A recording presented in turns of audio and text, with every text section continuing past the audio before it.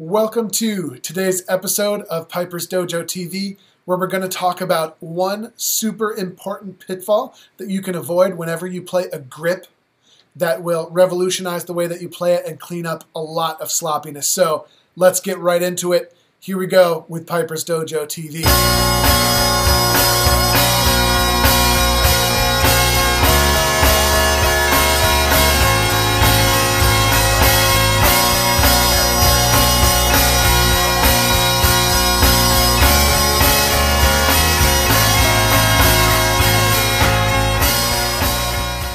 Okay, in a very quick mini lesson today, I want to talk about what rolling crossing noises are and how they're really probably the #1 killer of a clean grip when it comes to bagpiping. So, a rolling crossing noise. There's actually 3 different types of crossing noises, and this one is a crossing noise where our fingers either lift or drop sequentially rather than at the exact same time.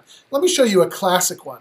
Classic one would be from low G up to B. By the way, this practice chanter is my very first practice chanter that I got on my 7th birthday, and I wasn't very interested in piping at that point, but exactly a year later on my next birthday, I started to get really into it, and so this is actually an artifact from my past that has a lot of meaning to me, but there you go, classic me getting off topic. The classic example of a rolling crossing noise. From low G to B, if our fingers roll up sequentially,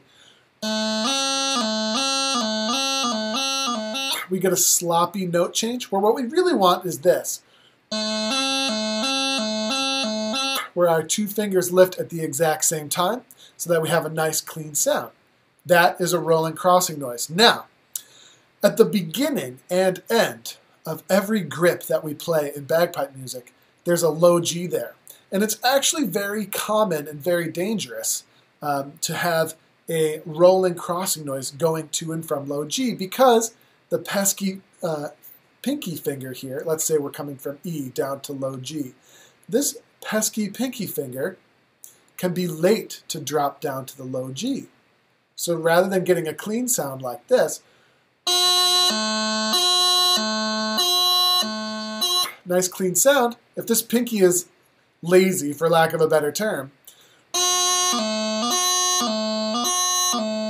we get that rolling crossing noise sound. Now, listen to the effect that that rolling crossing sound has on a typical grip.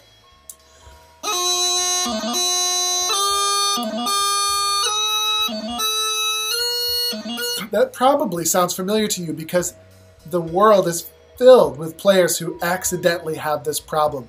So, what you can do right now to possibly drastically improve your playing is to have a look at your grips and make sure that there are no rolling crossing noises to or from low G, and that'll have a huge impact on your playing. Lastly, if you're interested on totally revolutionizing your low G movements like grips, Terry Lewis, and D-throws, please check out our free resource that we've developed, our checklists for developing perfect low G movements, because we're in the business of making you a better piper, and we want to make sure that you have all the resources you can possibly have in order to get better. So if you enjoyed this video, check that out. But that'll do it now for another episode of Piper's Dojo TV. Thanks for tuning in.